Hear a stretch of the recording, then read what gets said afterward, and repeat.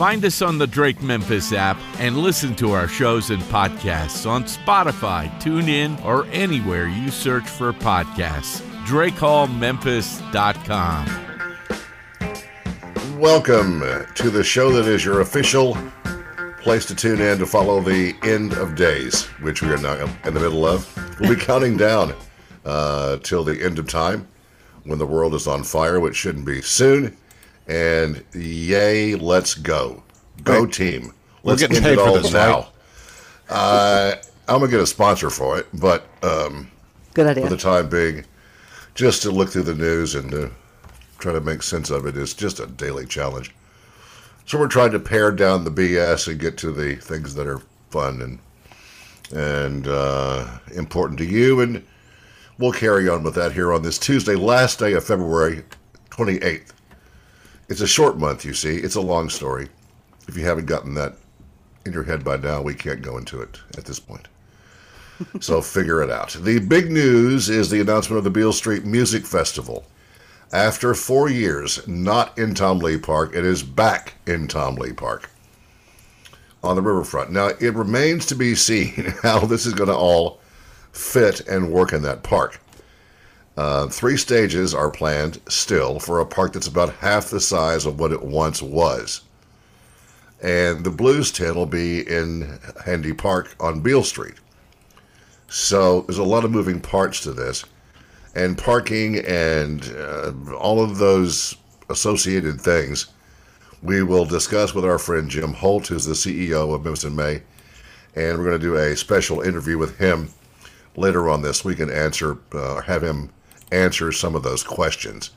The comments, as usual, are mixed. Some folks wouldn't like it if they had the Beatles.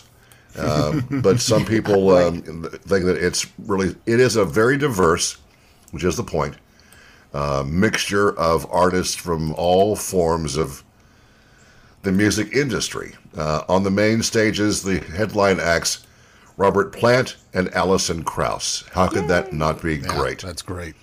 I'm going to go in here and find, there's a version or two of them doing some Zeppelin tunes, and we'll get some of those in our system. 311, the Lumineers, live, Earth, Wind, and Fire, a band that I encouraged them to get, and they did, Young the Giant. The Roots, Questlove and the guys, Government Mule, the Toadies, Ziggy Marley, Glorilla, Gary Clark Jr., a fantastic guitar player, Young the Giant, Hailstorm, the Struts, and this goes on, the Toadies, Los Lobos, Keb Mo, a bunch of folks for the big blue stage in Handy Park. But all of this information is on our Facebook page. Info on tickets available. You can get to that. There's a link that Sid has up on the big poster picture of all the artists that are on it on our Facebook page. So ticket information is available there. There's a link to click to get to it. And I would, this is not hype. Tickets have been on sale since December for this thing. So with the park being a limited size, this will most assuredly sell out all 3 days of it. So if you're really into going to this, you should probably hop on it now and grab your tickets, because the capacity of the park is not what it used to be. And we have to wonder about how they'll be stopping construction of this new venture down there, and if there'll be a bulldozer on stage for Robert Plant to stand on to sing. I don't know. He deserves one. Well, it's just going to be weird. But it's in Tom Lee Park, first time in 4 years. Is it the last? Many questions revolve around this, but I guess at this point, the best move is to focus on the positive and the optimistic fun to be had at the legendary Beale Street Music Festival. Tom Lee Park, May 5 through 7. Again, ticket info is on their site, a link to it on our Facebook page and all the social media that we put up yesterday. And so you can see it all there. And a lot of folks commented and liked and shared, and some bitched, but that's the nature of people. So we will look at it and and play some songs by the bands that are going to be here from now until the day that this all happens, about 2 months away. So I can't wait. it'll be fun.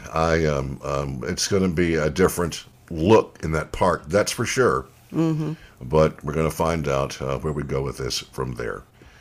Let's discuss what's happening in the local area. College basketball is a big deal right now. March Madness looms. Conference tournaments are next. The Memphis Tiger basketball team, at one point, it was shaky of how they would be in it or not. They've won 4 straight, and by all accounts from all the experts, and God, are there enough experts? Lordy Lord. The Tigers are from a 9 to an 11 seed. That is the projection at this point. They have a few games left. One of them is number 1 Houston at home.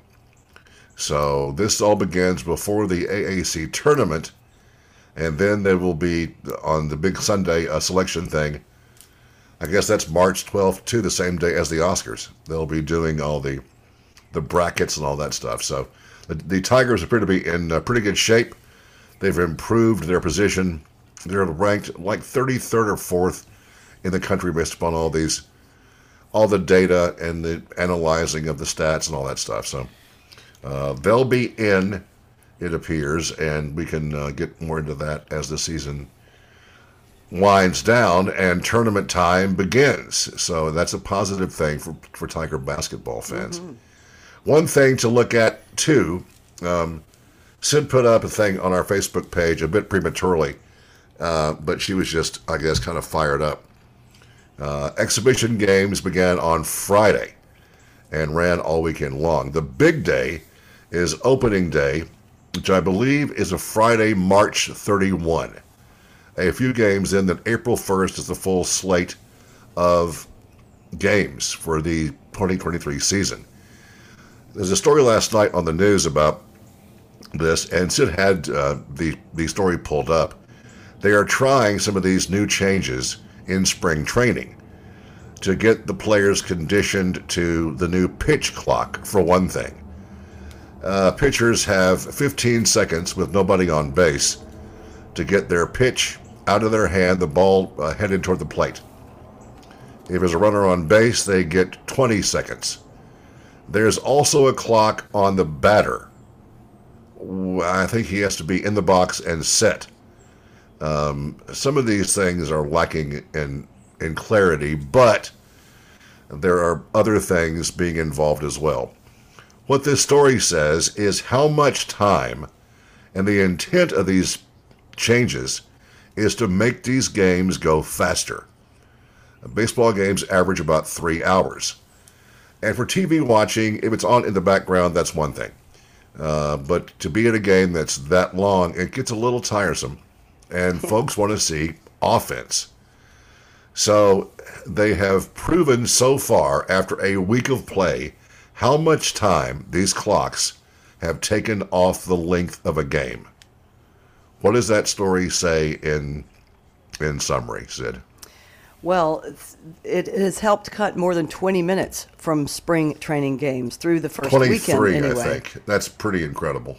Yeah, so I guess the average was about 3 hours, 1 minute last spring or so, and now it's down to 2 hours and 39 minutes. That's more like it. I saw some players interviewed, and they didn't seem to be annoyed by it. They're just trying to get used to it. Yeah. But it will stop all this getting off the rubber, on the rubber, getting, playing with the ball and spitting and, grabbing your cods and just pitch the ball. Saying hi to your mom.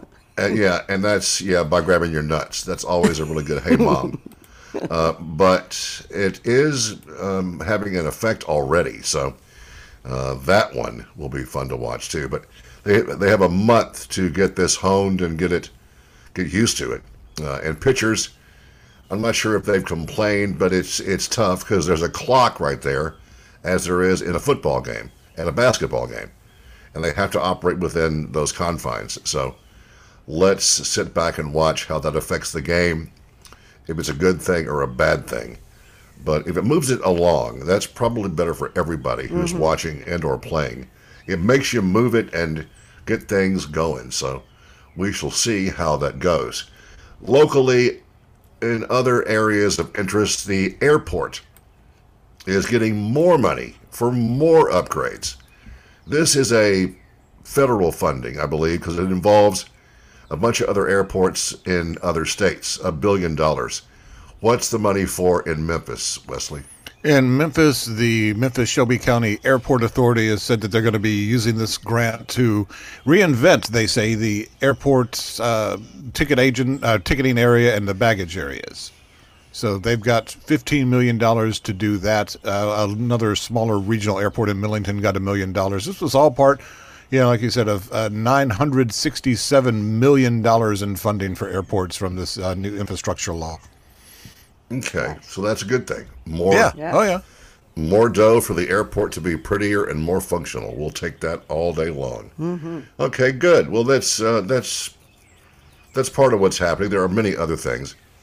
We'll get to some entertainment news about Justified and the new season that has been coming for about a year now, and where they are with that situation.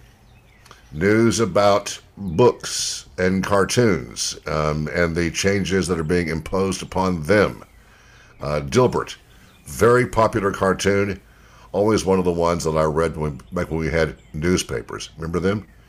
And the guy that writes and that cartoon he did a really dumb thing. And at first I thought the nature of that cartoon is a bit cynical and funny. This wasn't funny, and he just ended his entire career. It's a damn shame, but I don't know what he was on or what he was thinking, but it was a bad call. So that is in the entertainment news, as are many other things of note, and we'll get to them in a few minutes. And also, there's just some other kind of fun stuff. The Tooth Fairy is being drugged down by inflation. Oh, really? How can this... It was a quarter when I was a kid. Ditto. And then mine got $1 maybe. Now you won't believe how much this cost. It's just crazy. And the Tooth Fairy is having to, I guess, steal money to take care of all these kids because it's just getting out of hand. It's out of control. In the meantime, here are a couple of bands playing on the Beale Street Music Festival. First, this should be really fun to watch because you can see some of their shows on YouTube. And Robert Plant and Alison Krauss together, their voices work like they were meant to be, and they were meant to be. And their album from a decade ago was a giant hit. They came back and tried it again. Didn't gel that time. They waited and came back again and tried it, and it worked. And here's one of the songs from that most recent album. Robert Plant, Alison Krauss, Lumineers after that. This is Drake Digital. This is Drake Digital with Drake West and Sid in the morning. Keep up with the shows and podcasts at drakehallmemphis.com. Things are tough all over for a lot of people. There's, money issues, the economy, there's inflation, blah, blah. We hear it endlessly, and you're affected by it, which you likely know when you go to the store to buy anything. Interest rates are high on buying homes and cars, and it's a day-to-day change, and no one knows anything. You just watch it unfold and unfurl. And if you're losing money, the advice you're always given is to just wait it out. It always comes back. It always has. So it's very volatile, and it will be the entire year, is the suspicion and the forecasting of those that seem to know what they're talking about. Warren Buffett being the lead guy that speaks about this in English and doesn't do overcomplicated discussions. But when it gets down to things like the Tooth Fairy, we have some serious problems. This chart in front of me goes back only to about the year 2000. At that time, kids were getting $1 a tooth. Now, that was probably in place in the 90s, 80s, and so forth. But now, the Tooth Fairy is not immune to inflation. The value of a single lost tooth at a record high. The average gift under the pillow in the morning of the toothless little child, $6.23 under your pillow. All right. So 623. some kids are getting five. Why not just a quarter? Up from 536 in 2022. First of all, parents are not putting change under the pillow. no. Right. That's a whopping 379% increase from 1998 when a lost tooth fetched $1.30 on average. Now these numbers obviously are it's either $1 or it's $5. Right. They aren't Yeah. putting pennies under there to make this the national average. No. That's just how they. Delta Dental did a poll, in this past year. It's coming. It's ahead of National Tooth Fairy Day today. So go by Walgreens and grab you a card from the Hallmark people Yep, for National yep. Tooth Fairy Day. The average amount parents are doling out for a single tooth, up over last year by 16%. Can you really involve inflation in this discussion? Well, because like the kid's Well- going to know. I mean, Well, yeah. mine was born in 2007, and I guess the Tooth Fairy always brought him $1, and then it did increase to $5 toward the end of the losing of the baby teeth. But 623, what? Well, I mean, Drake, you were getting a quarter. You could do more with a quarter than you can do with a quarter now. This is true. That's a good point. Yeah.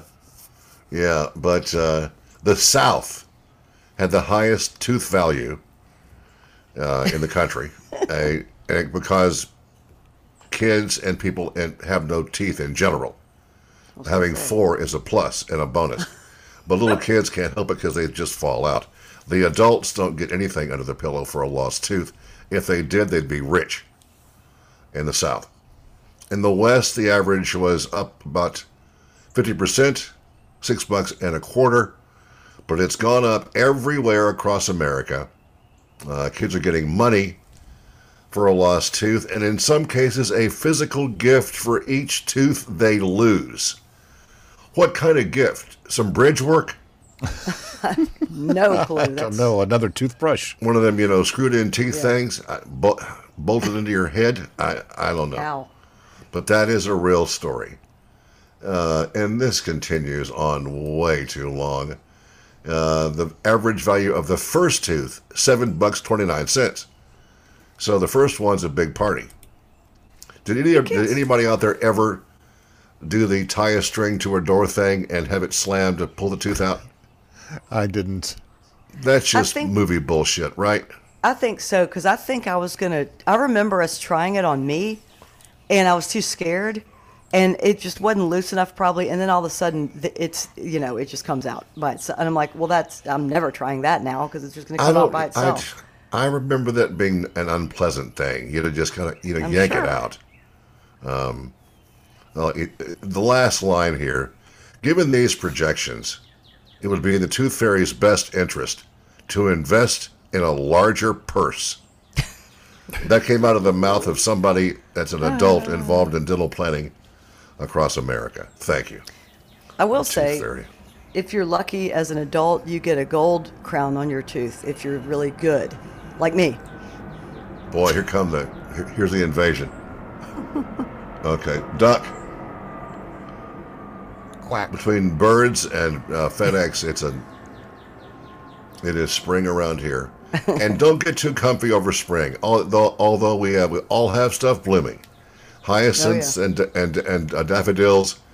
Some parts of town have more than others, but it was 80 yesterday, and it's going to be back down to the 30s this weekend. So don't get too into it just yet.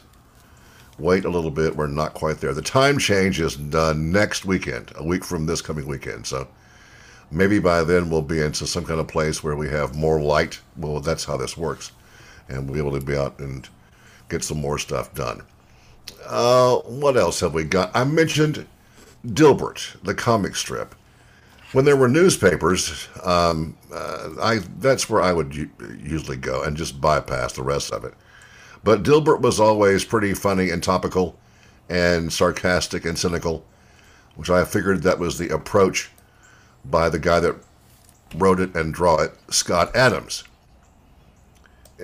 Wes is pretty much an expert on this kind of stuff, and Adams, he lost it on a live Zoom thing. Is that what it is, Wes? Live stream. He does, I guess, regular live streams. I never kept up with that, but he was dropped by hundreds of newspapers. Pretty much, this, I guess, renders him dead to them, and Dilbert is done. Nah. They have severed their things with him. They will not publish his upcoming book, or it was upcoming, Reframe Your Brain. That's been dropped. And let's see. What did he encouraged segregation in a shocking rant on YouTube. My assumption was he was being funny.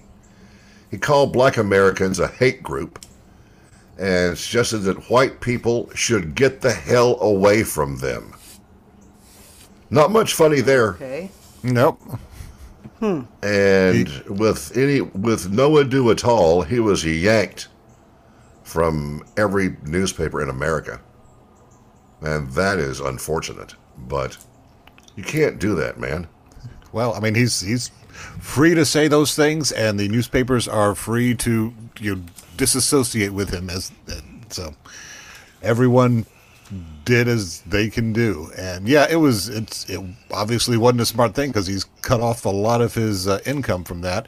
Why would he do that? I imagine he'll why? still be fine. I imagine he has enough money that he's not going to be out on the street anytime soon. And he puts the strip out on the web anyway, so it's still there to be read by anyone who wants to go see it online. And he's got ads on his website too he still does.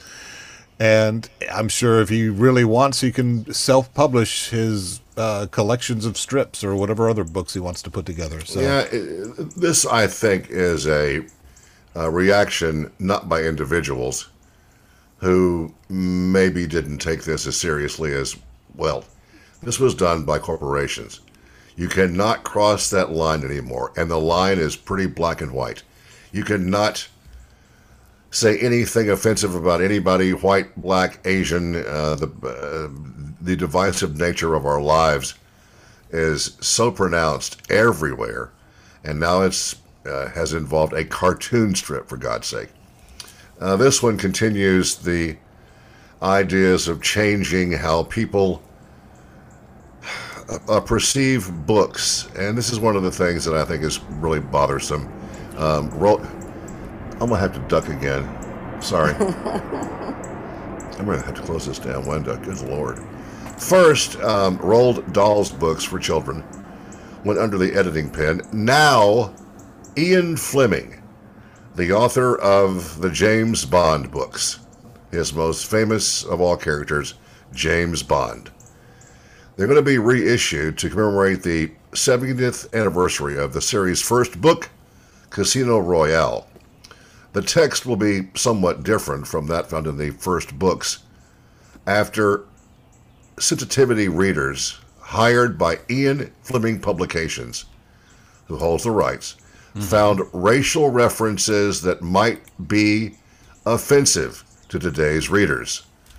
The N-word is used in this book. The N-word is used, well, that's why Huckleberry Finn and Tom Sawyer and all those, that's why there are those that frown upon that. Although it was an entirely different time. Does that make it okay? I don't know. There are books by popular authors in the present day that invoke that word in dialogue. Maybe in a period piece or a time piece where it looks shocking now, but is it necessary to change the books? They also change things like a reference to being gay, homosexual, as a stubborn disability. The sweet tang of rape also gets to stay in. So I guess they aren't changing the homo part. All right. Great. The N word is now changed to black person. But how many books from years gone by invoke that word to make a point, or to, it's just part of the descriptive nature of what writers do. I heard a quote the other day that I wrote down. As we see people trying to ban books from libraries, we watch what Ron DeSantis, who is a scary, dangerous man, is doing in Florida. And this quote says, "The way society treats its books is a harbinger of its fate." Keep that in mind. Mm-hmm. We are playing with things that we... it's hard to say that we shouldn't do it, but you can't change the history. You can just try to move on and do better from what you've learned from it, I guess. I don't know. Wes, what do you think? Well, yeah, I think from a marketing standpoint, it's a brilliant move on the part of the Ian Fleming estate and right holders, because this way they have the books re-edited for a more contemporary audience who, if they had gone back and read Casino Royale, and they might have just decided to not buy the rest of the books. So it's more appealing or placating to a contemporary reader, and also they can keep the originals as a sort of collector's set edition, the original, and charge more for those to the people who are offended by the idea of having, re-edited the books. They can go back and pay some more for and say, I have the original with all of the language in it. Roald Dahl's books are being in some kind of a compromise. The books that he wrote before the editing process are being released along with the new ones that have been edited. With words like fat and ugly have been changed to other things. So it's a tough time to be a publisher too, because it's how many other books can be called into this discussion, because that word was part of the parlance of the day. Right. Was it ever right? Probably not. Was it accepted and argued about? Probably not. But in this present time, it is so verboten to even suggest that word, and others like it. But do we need to try to erase the history of art? Well, I don't think it's not being erased. Obviously, if the Dahl people are putting out both versions, the sanitized and the original, out at the same time, it's still there. They're trying to market to a contemporary audience and be more appealing to a contemporary audience. I don't like the idea at all. But it's easier to do that, and it's also garners them better publicity to do that than it is to have some kind of context warning put along with the book. Well, every kid in a certain level of high school will read To Kill a Mockingbird. It happens every year. And you watch that book go up the charts every year. Mm-hmm. It is required reading. That book is about racism in the South. And the word is used a lot. Mm-hmm. Is somebody going to go back and try to edit that book and make it something else? That one, probably not. I wouldn't, just as a guess, because for one thing, if it's taught in the classroom, that's why you have actual teachers in there to explain the context of the time it was written and what the point of every bit of language in that book was. That's that changes the color, pardon the pun, of how it's perceived, I think. Context is the operative word there. Right. And that's what people seem to miss. Everybody wants to, change everything and, sanitize everything from, books especially. Are you going to go back and take all the great works of art from hundreds of years gone by and airbrush out any nude breast or anything that is a suggestive thing? Wouldn't be the first time. That's why the genitalia on some of the angels on the ceiling of Sistine Chapel. Yeah, Yeah. have been painted over, and it happened hundreds of years ago. People have always wanted to do this kind of thing. And they painted a smiley face where the body parts were. That was the best part. No. That's not true. And don't get me started on Ron DeSantis. This guy, it is. I think we're living in really bad times when one person has the power to lay his individual ideologies on an entire state, on a company as big as Disney. This guy is dangerous, and he wants to do this to all of America. He has a new board at Disney World. He has power over Disney and their property. At one point, the county they were in was they were facing higher taxation, higher taxes. That was rescinded to just include Disneyland, not the whole county. And so he has handpicked a new board of people to help to monitor them because Disney pissed him off over the they don't say gay thing in Florida and how they have treated LGBTQ people. It's as if they don't understand that the world is not 1955 anymore, and that things have changed a lot.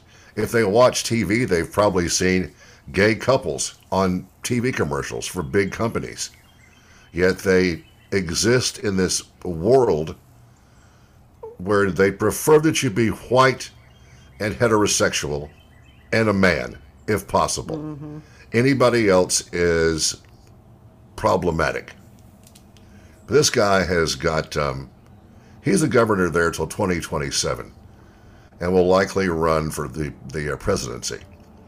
And he's already getting a buttload of money from contributors to his PACs and all that stuff. I just think that it's just frightening. The new board will meet this week, says Big Ron, quoting him, "So buckle up. Is it right for one man to have that kind of power and that kind of weight to change an entire state's how they operate, and Disney World especially? Or do they deserve to be controlled and told how to do stuff?" It's just nuts to me. You just don't hear about governors doing things like that. And Philip texted, "I'm surprised the mouse hasn't made him disappear." Well, he's too public of a figure. He'd have to have an accident. It's so heavy-handed, and it's not what politicians are supposed to do, to impose their will on everybody else. I mean, he did have a lot of help from the state legislature because they're the ones who had to go through the passing of the law that he signed into law.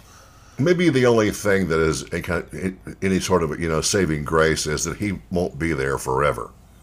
Will he end up being the president? I don't know, because this extreme right insanity is going to ruin the grand old party, and what it used to be is not what it is now.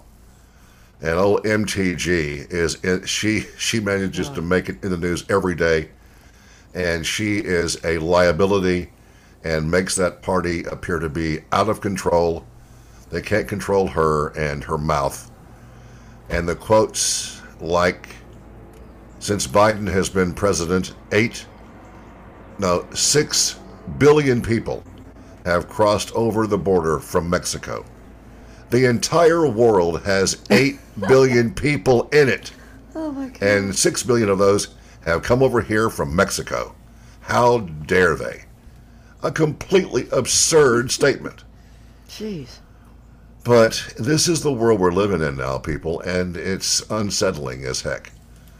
And stand by for the elections in Memphis this year, which will have to be addressed. We're going to do some interviewing and podcasting about those issues because, like it or not, we are in a bad spot in this town with lots of things going on that shouldn't be, but they are, because they've been neglected for so long.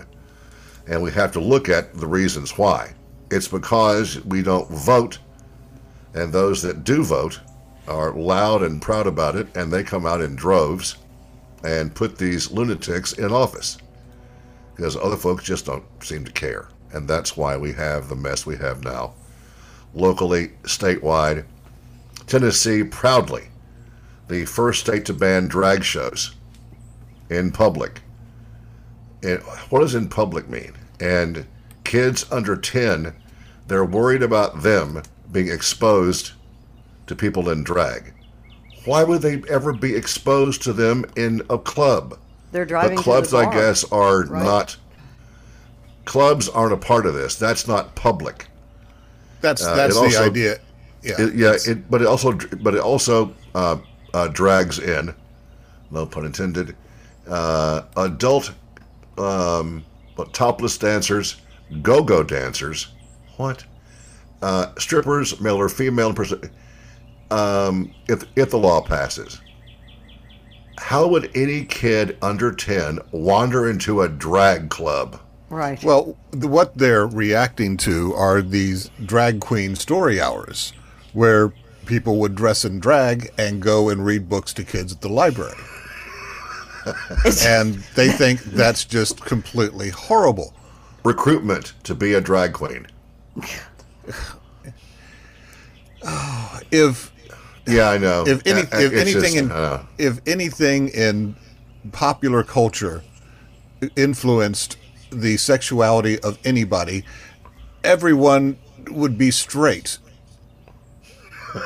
Because if you grew up in the 50s, 60s, or 70s, what gay culture were you exposed to as growing up? Maybe Paul Lynde on Bewitched. But but he wasn't a gay character. I mean, if you were grown up, you got it. But if you're watching it as a kid, he's just a funny uncle. No idea. Right. And the entire cast of that show, by the way, Agnes Moorehead was gay, Paul Lynde was gay, Darren number 2 was gay, but no one knew that at the time. So I guess we need to take Mrs. Doubtfire off of any kind of a list of movies that you should never watch. Tootsie, kill that one. Dig up Milton Berle and all the Python members and have them killed or something, if they aren't already dead. How many actors have performed in drag since? Was it even called In Drag then? I frankly don't know. But yeah, the bill classifies male and female impersonators as adult cabaret performers. So how good does the impersonation have to be an impersonation? I mean, right. If Alice I Cooper put on a was dress and walk out on stage with my hair in pigtails, is that a female impersonation and adult-oriented? I suppose it is. Well, good thing I did that 2-3 years ago then and quit. So just get your makeup and hair right, and you'll pass muster. The funny part of the one with Governor Bill Lee, there's that somebody found a picture of him in drag from 1977 and brought it up at a press conference yesterday, and he lost his mind, said it was an absurd question, conflating something that is sexualized entertainment in front of kids is a very serious subject. Yeah, we have lost all control of these people. Yes. Oh my God. The idea that drag is inherently sexual and adult oriented is, on the face of it, completely ridiculous because it simply isn't. So I guess there won't ever be any kind of Mardi Gras type parades here with floats that are full of people in drag, and God forbid you ever go to New Orleans with your kids, because they have drag queens and homosexuals and colorful people and artists and all kind of stuff like that. What a threat this is to humanity. There's nothing else to worry about except drag queens. Right. What does it mean in public, like you said? Like outside? Well, any place where children could see it. So you can't do a full-on drag event in Shelby Farms. Right. Okay. So I don't know. It's just beyond anything. But there it is. That's your world. Adapt as you may, or ignore it. Although it's getting harder and harder to just ignore these people who wield too much power, and they're just dangerous, is what it is. But remember that quote, though. The way society treats its books is a harbinger of its fate. Here's some boys that ain't no damn transsexuals or transvestululites. They rock. This is Velvet Revolver. Although Scott Weiland could have been a nice looking guy in drag. Slither. This is Drake Digital. Text 878-9420. Join in the bitching. Drake Digital with Drake West and Sid in the morning. Hear all the shows at drakecallmemphis.com. Okay. I'll tell you about the Justified update in a minute or two here. And more about the AI situation, which is evolving every day. I noticed last night for the first time that on Microsoft, they're trying, because Bing, everybody has their own little version of this. And some are more advanced and some keep getting tweaked because of concerns that they are a bit not ready for prime time yet. The concerns involve their lack of emotion, their lack of reason, and they were programmed by people. So what do you expect? I mean, it's just kind of these stories are all over the place, and nobody has an answer yet on the completed process. Well, or will it ever be complete? Do you have to add on to this all the time and infuse this thing with more memory and smartness, or what? Well, it's going to just, the idea behind the artificial intelligence is it learns on its own. So at some point, it's going to surpass whatever the programmers can do to it, short of pulling the plug, I guess. And maybe it'd be too late for that. But that's what it does. I mean, it's really just a text or speech prediction engine that goes through the internet to find the most appropriate thing to say next. But it learns on its own by what people put in it to begin with, right? Well, no. What it does is it goes and looks for information related to the queries that are put to it. The programming for the AI is the programming for it to be able to understand a question and then go and find an answer. Okay. Well, in a minute, Wes has something. I don't understand how this will work either. AI comments on some classic albums in one sentence. Oh, cool. How can this thing that is programmed by people have an answer to emotional things like music? We'll find out here in a minute. I don't know how this works. First, let's just play some of this, or talk about some of these funny tweets. There are people that are not kid people. Don't like them, don't want them, don't need them. There are people, bad people, that don't like pets. Now, as you know, that most of us are obsessed with our animals, and my wife is involved endlessly with helping people, find their dogs and lost animals, and we have our own little zoo here, and Sid has her animals, Wes has his animals. We've all adopted animals, and because we're animal people and always have been. And some folks, though, just don't need the fuss, the muss, and all that. But I would take animals over most people any day of the week. But some people just don't get it. And some of the tweets here relay their dismay about pet people and their pets. Allison says, people are always mad at me for not liking their dog enough. Sorry, he has not said anything interesting at all so far. What the pet person says. Hi, welcome to my home. These are my kittens, Fluffy and Muffy, and my dog, Rover. What the non-pet person hears. Hi, welcome, my home. Every visible surface has had an animal's naked ass pressed on it. Which is not untrue either. In case this is helpful to other non-pet people who are pet sitting a cat this summer, it doesn't help to Google cats. Okay. I like that. I'm patting a dog on the head, pretending to be a dog person. Yes, okay, you're a dog. Yes. That's all he says. Let's see here. Some of these were really funny. Boy, pet stores don't like it when you ask them, what is the most tasty animal you sell here? Oh.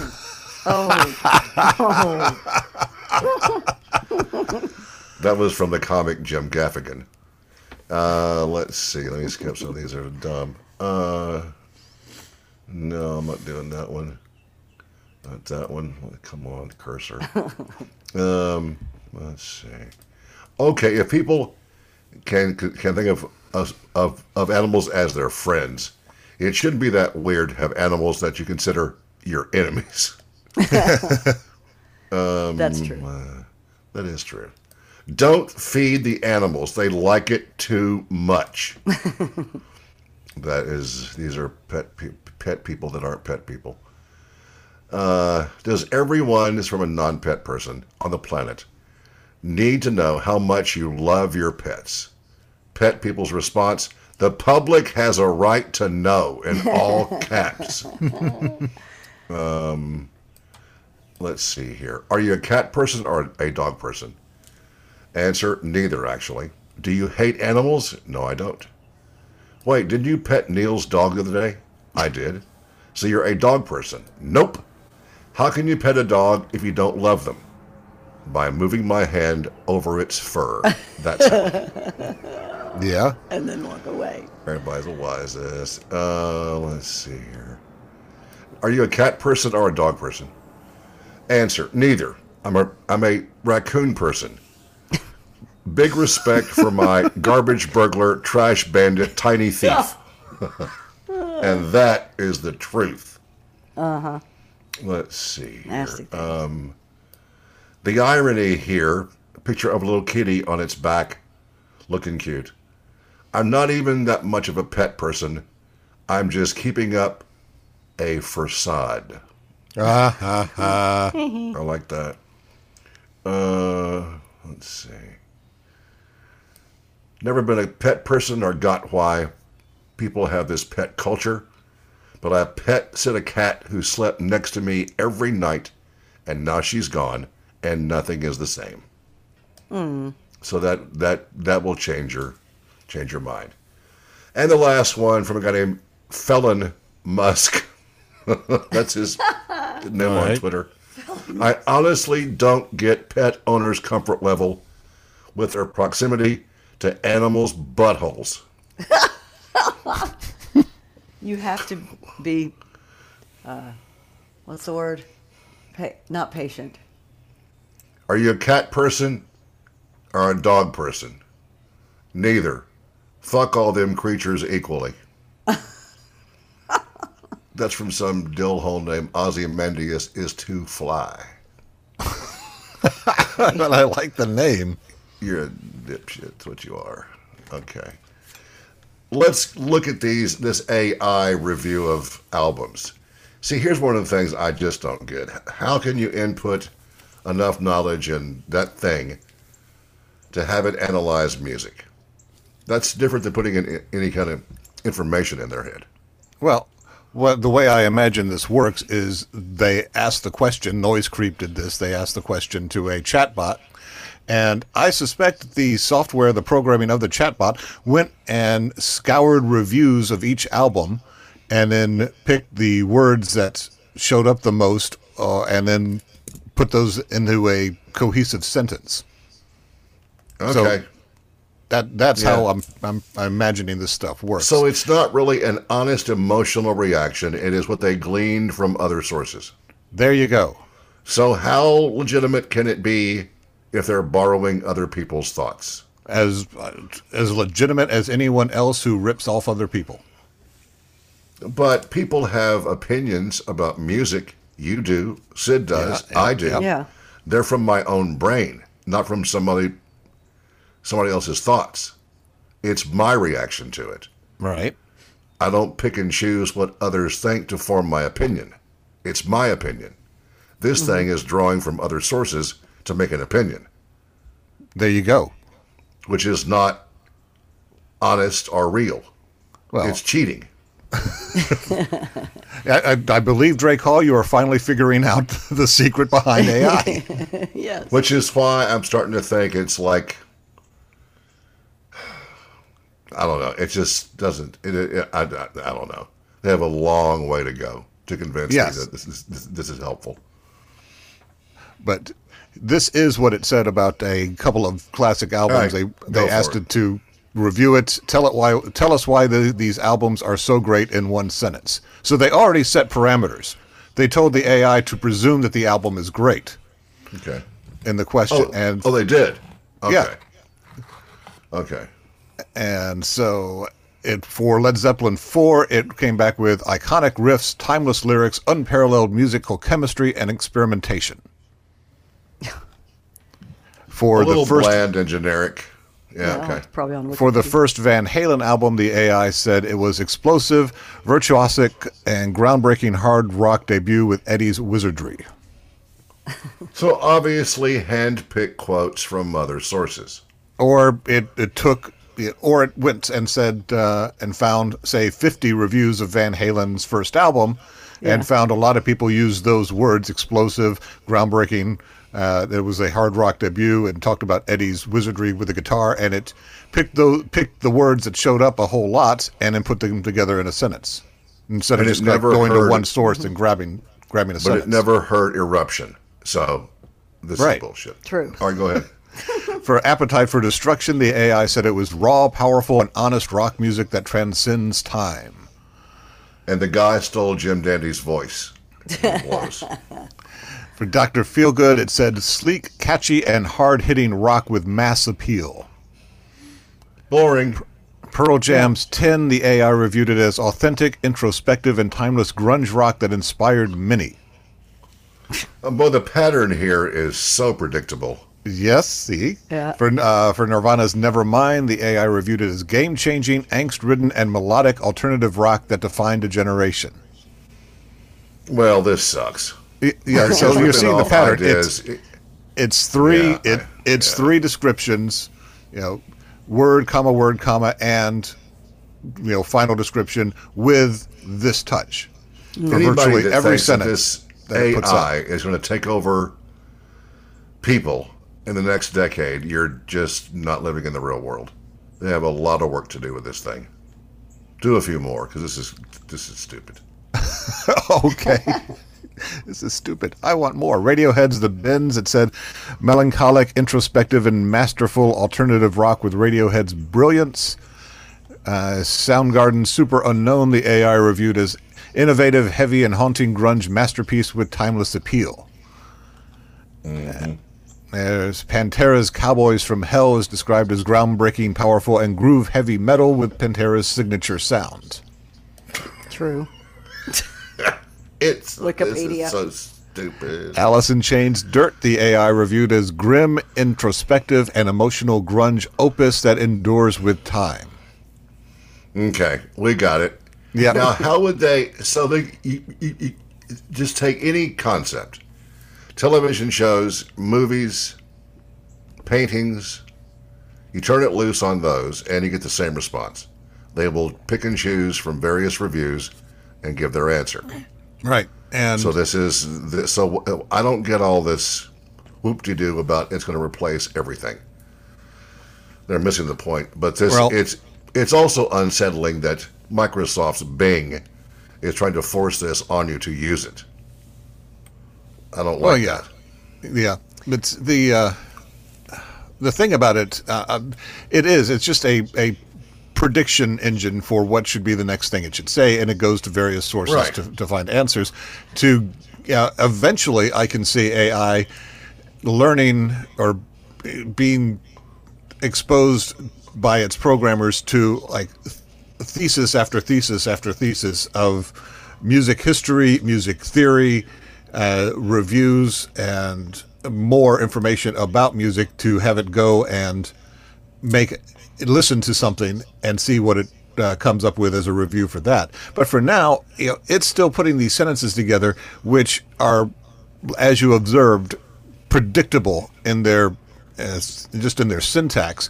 But if they had asked it to write a paragraph or a 5-paragraph essay about each one, it would have done that too.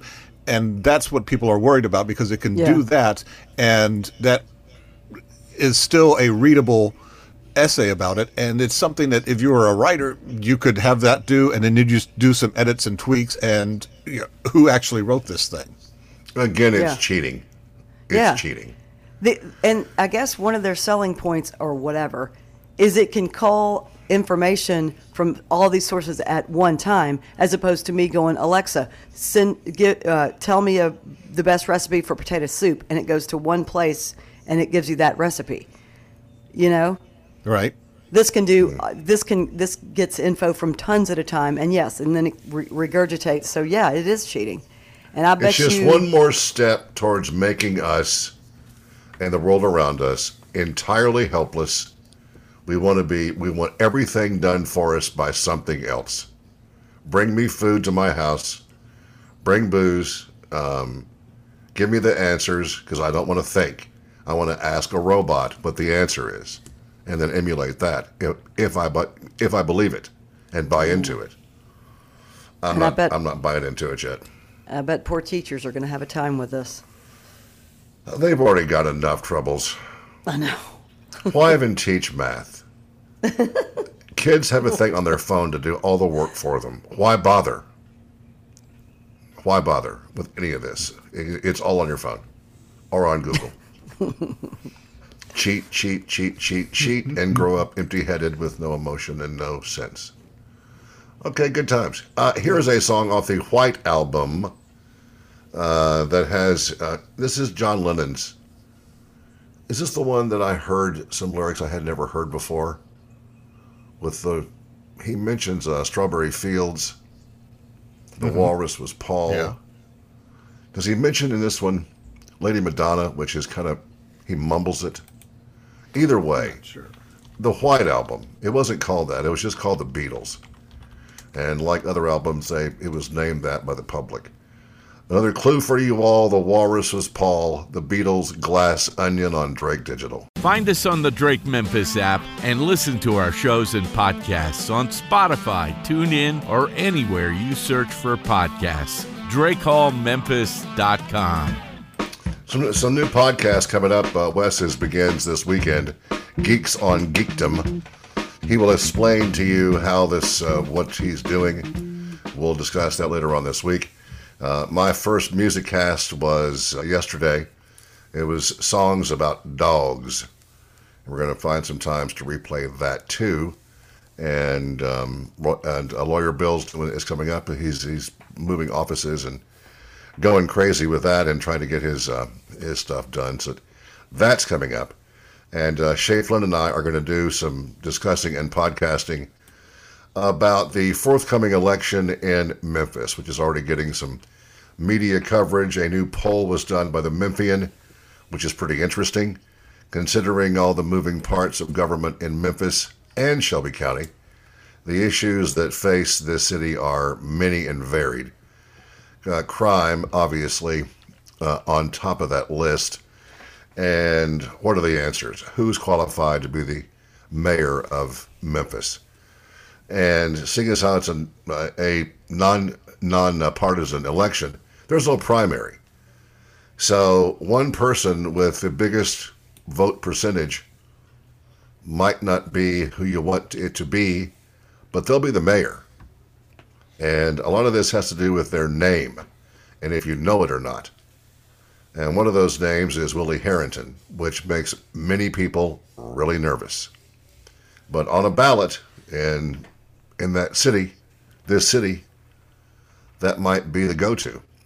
Or there's, Floyd Bonner, who is the sheriff, lifetime in law enforcement.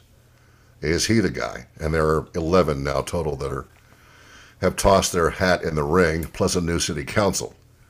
So these things you may find them boring, but you shouldn't, considering all the things that this city faces. we should be paying attention to what the hell's going on and understand the importance of voting. Although politics at this current time in our lives is so ugly and distressing, it's hard to get it up to take this seriously. But it's about time we did, because we got here because no one's paying attention and not voting. And these lunatics get in office and you see what kind of stuff is happening. It's insanity. It all begins locally, kids, and goes statewide and then goes national. And it begins right here.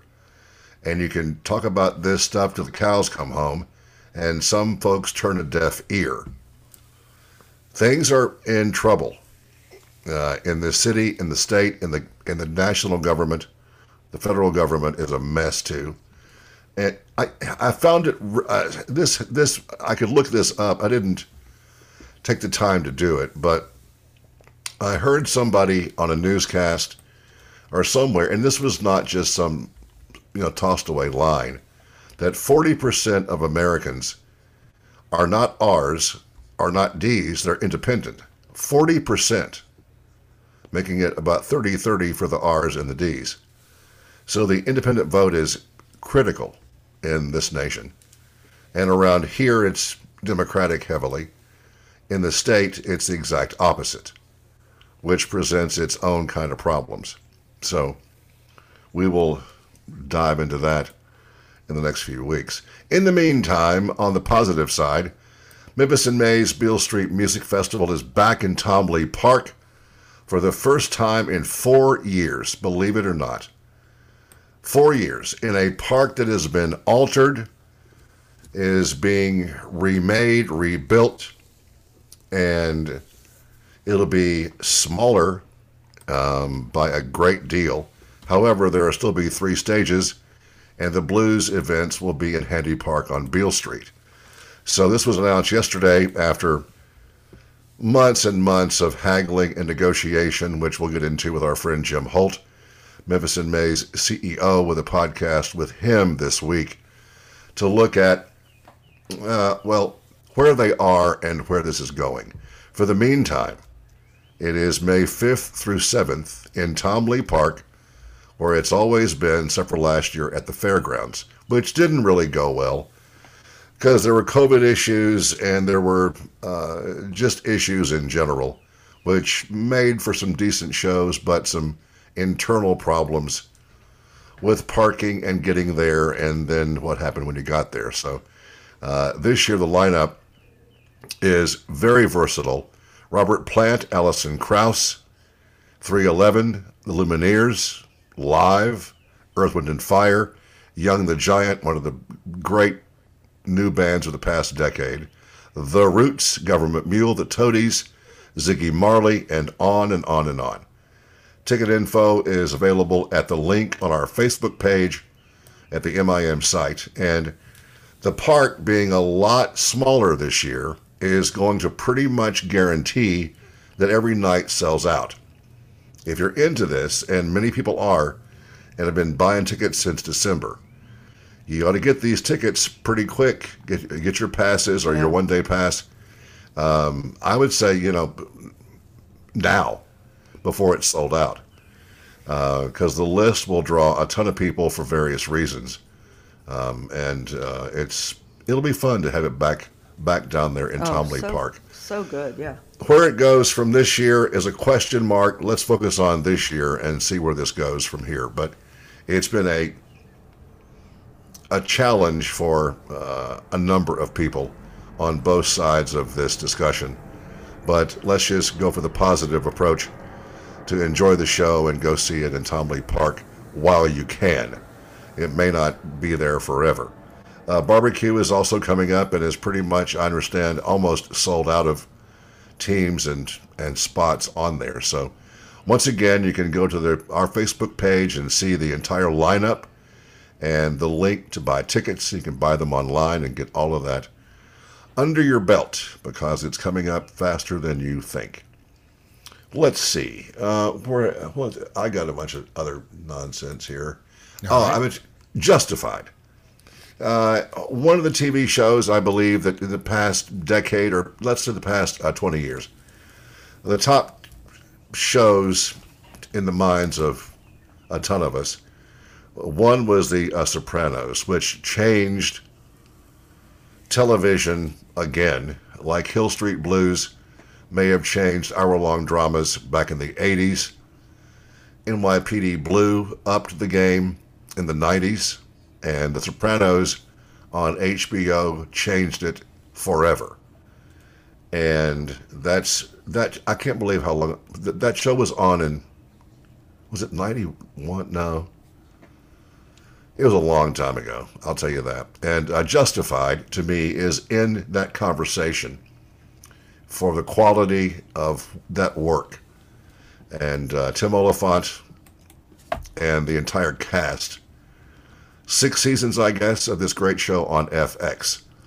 And it went away, and they decided to revive it and bring it back. And that's been announced over a year ago. So Oliphant is back.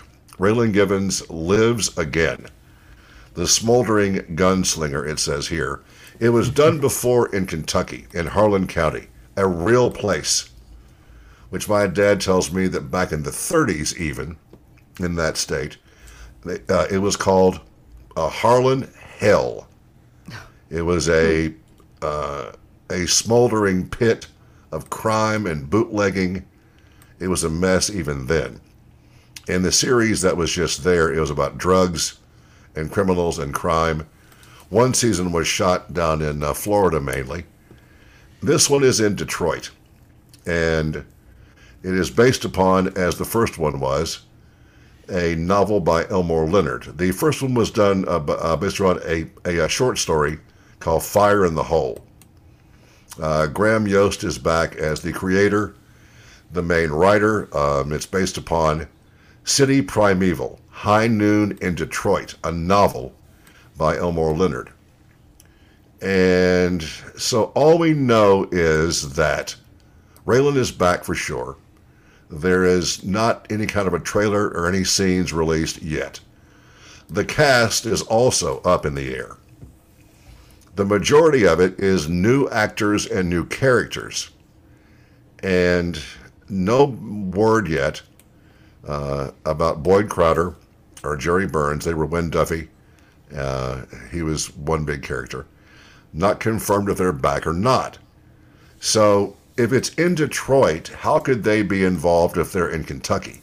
That is the big question now. Is it only for one season? The plot is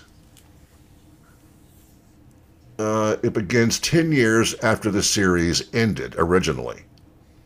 After a bit in Miami raising his daughter, played by Oliphant's real-life kid, he is a U.S. Marshal still. He ends up in Detroit to take down a criminal, Clement Mansell, played by a guy named Boyd Holbrook. It's a three-hander, it says here, about Raylan and the criminal, and the third character is a woman attorney. So that's all we know, but it is being shot now. They're shooting it in a really bad part of Detroit. And Oliphant, on a podcast, relayed the story about, and we had this some months ago, they were shooting in this awful part of town at night. And there was a shootout, a real-life one, in the middle of it. They were shooting it in Chicago, the South Side, in a very, very bad place. And Oliphant says he recalls hearing a series of gunshots from a nearby park. He says it was the scariest thing. It went on forever.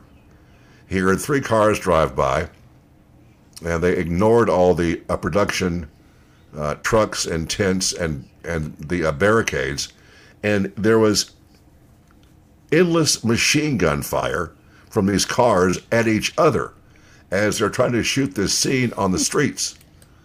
Gosh. So everybody was down on their faces on the pavement, and he said it was very scary. Anyway, that's the only update we have. It is the release date is tentatively this summer on FX. So more on that as it comes along. So we will see about that. Someone just texted about it and says Win Duffy was part of the Detroit Mafia, so he could certainly be a part of the cast. That's a good point. Yep. Because the guy that played his boss, that dude with the white hair, who was a scary guy, the Detroit Mafia was a part of that, because they came to Harlan County to sell drugs, as I remember. So that should be something too. Pink's album Trustfall. We played some of this last week. It is just an incredible record.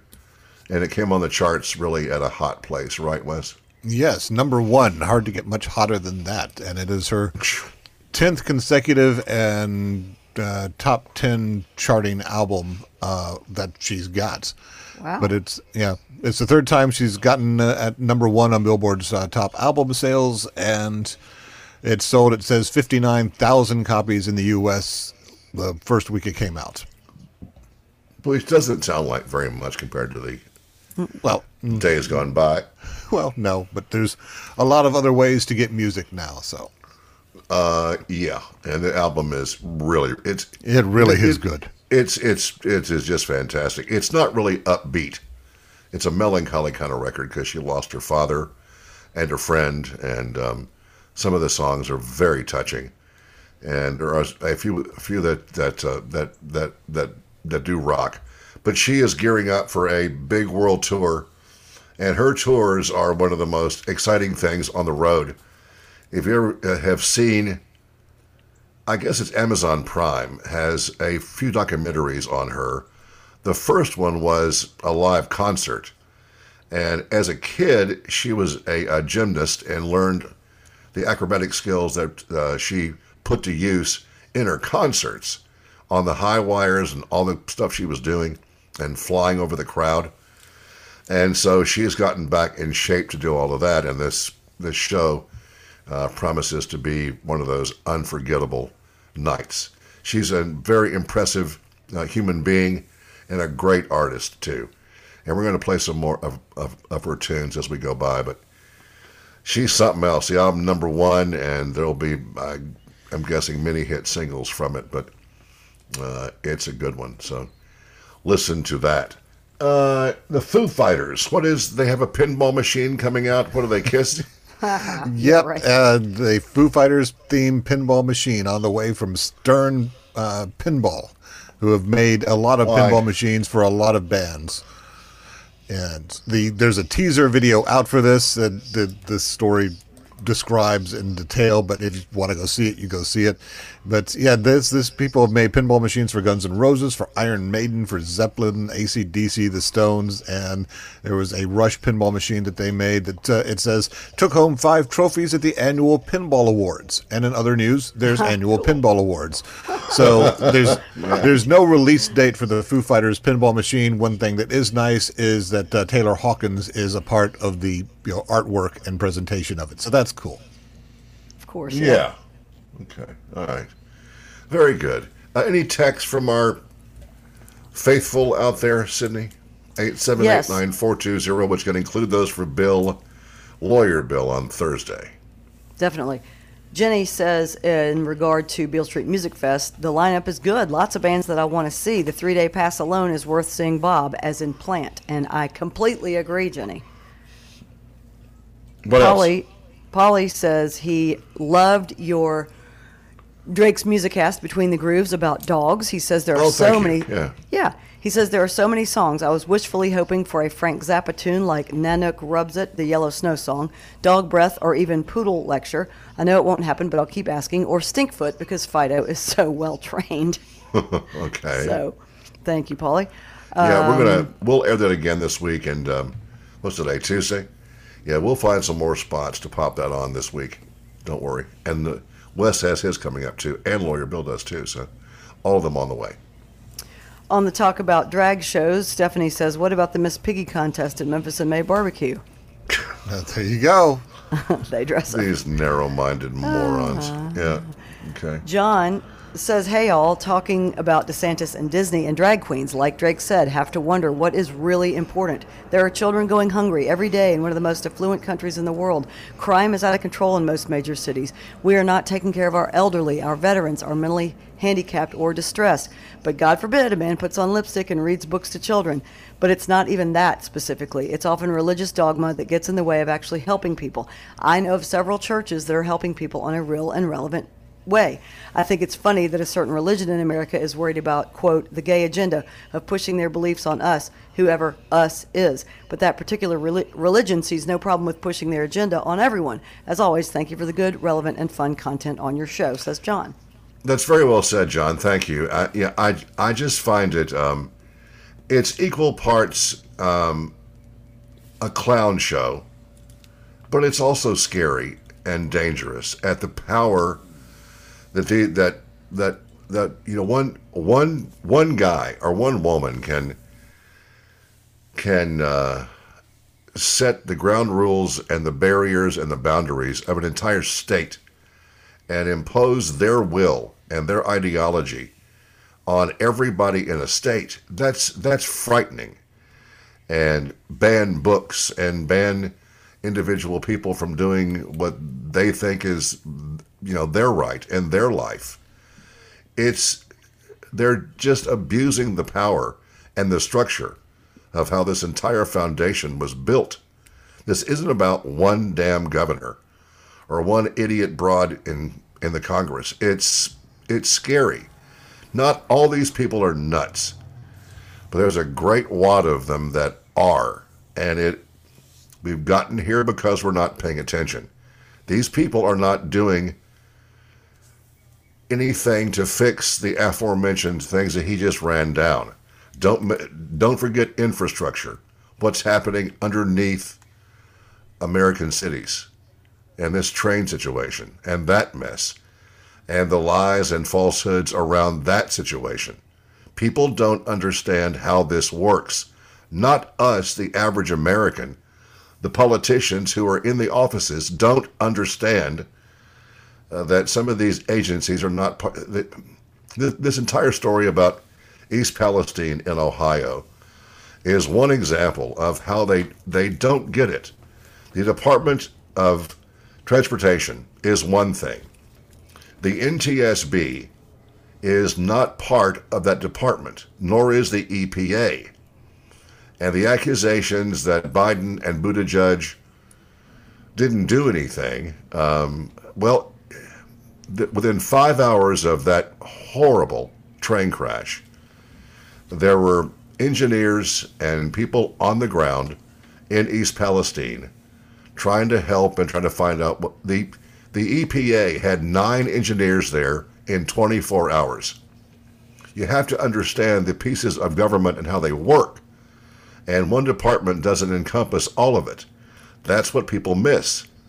And so these 18 extreme right-wing people who don't know how this works have cranked up an entire investigation because they would rather investigate somebody just to get back at somebody for their, rash of investigations, in lieu of knowing what they're doing and having their time spent on fixing the problems.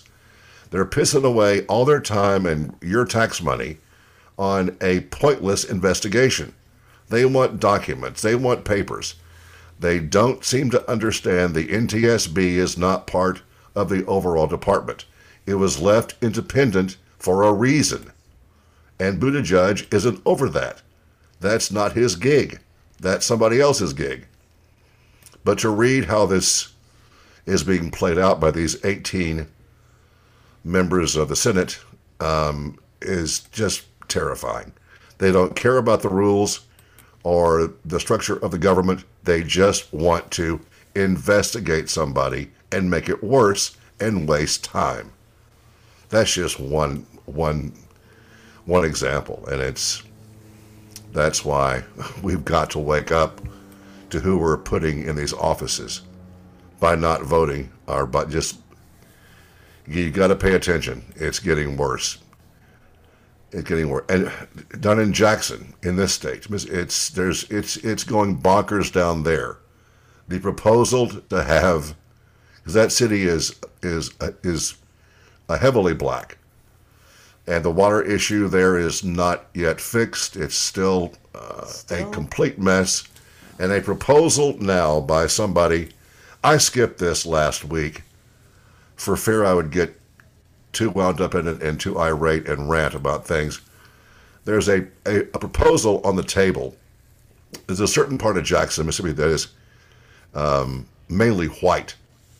And the concept, the idea that was put on the table was to have a different court, a different set of rules for white people than there were for black people. And I thought, you got to be shitting me. What? That they're going to try to impose and separate judicial goings on. The white folks have their court of law, and the black folks have a different one. What? What could possibly go wrong? What the hell year is this? It's over race, it's over gender, it's over whatever.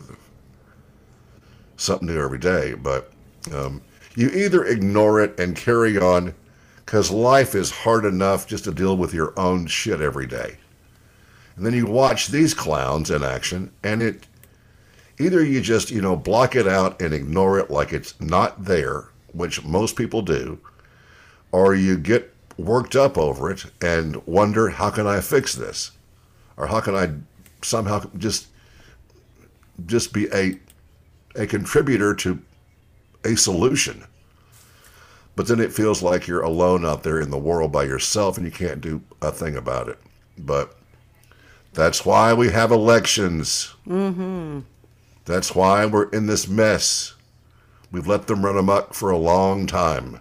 And now we're in trouble. And what are you going to do? So what shall we play next, Wes? I forgot. Elton? We're set up with Elton. Goodbye, Yellow Brick Road. Here's Elton John on Drake Digital. Drake Digital with Drake, Wes, and Sid in the morning and the afternoon. Hear all the shows at drakehallmemphis.com. Okie dokie. Again, the Memphis in May Beale Street Music Festival announced yesterday with a diverse lineup, to say the very least. A lot of things that you may not know. Many of you know these bands. Some I do, some I do not. Some are younger bands. Some are urban, hip-hop, R&B, flava. And there's Robert Plant and Alison Krauss. I'm going to find a few. They do a couple of tunes together that were Zeppelin songs. Mm-hmm. Battle of Evermore is one of them, and it's just great. And they do reworked versions of some of their tunes, and their voices are just remarkable together. Lumineers are a great band who've been around for a long time.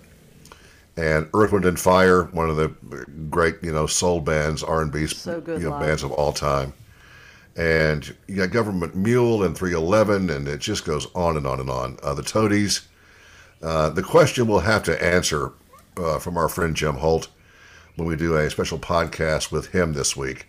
Somebody asked, and it's a valid question, when you're buying tickets for this thing, is there a separate ticket for the Handy Park area where the blues bands will be? The former Blues Tent is now Handy Park in down there on Beale Street.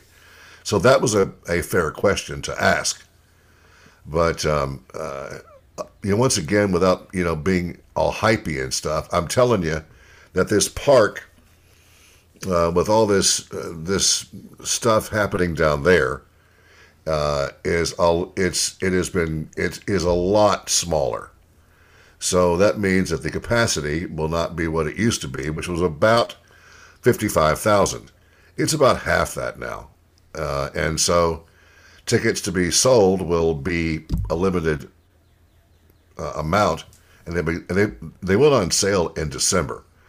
And people buy these things from from almost every state in America and many countries outside of this one.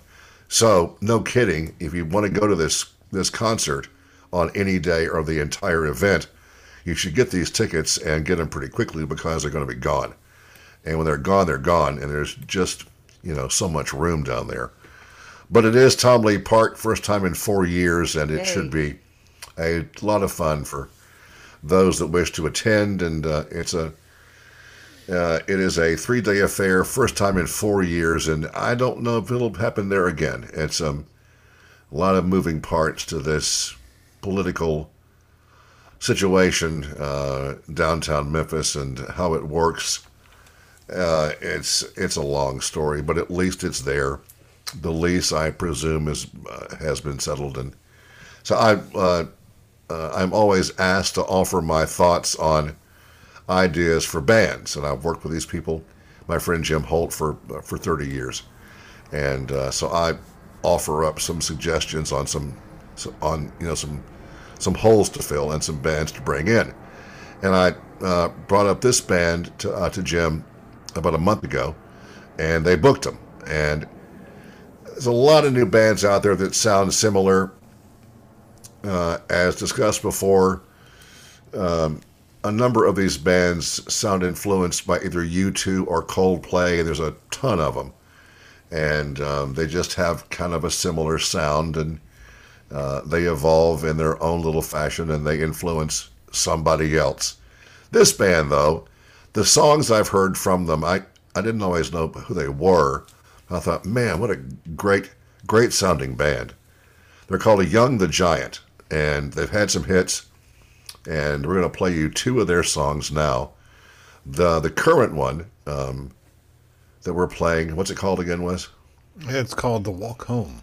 The Walk, it's just a really good sounding record, and we're going to follow that up with one of their hits from a few years ago, too. So here they are. Here's a couple of tunes from one of the bands playing Beale Street Musicfest. Tickets available, the entire lineup and links to the ticket buying area are on our Facebook page. So get on it, get them, and enjoy these tunes. This is a really good band. Young the Giant. This is Drake Digital.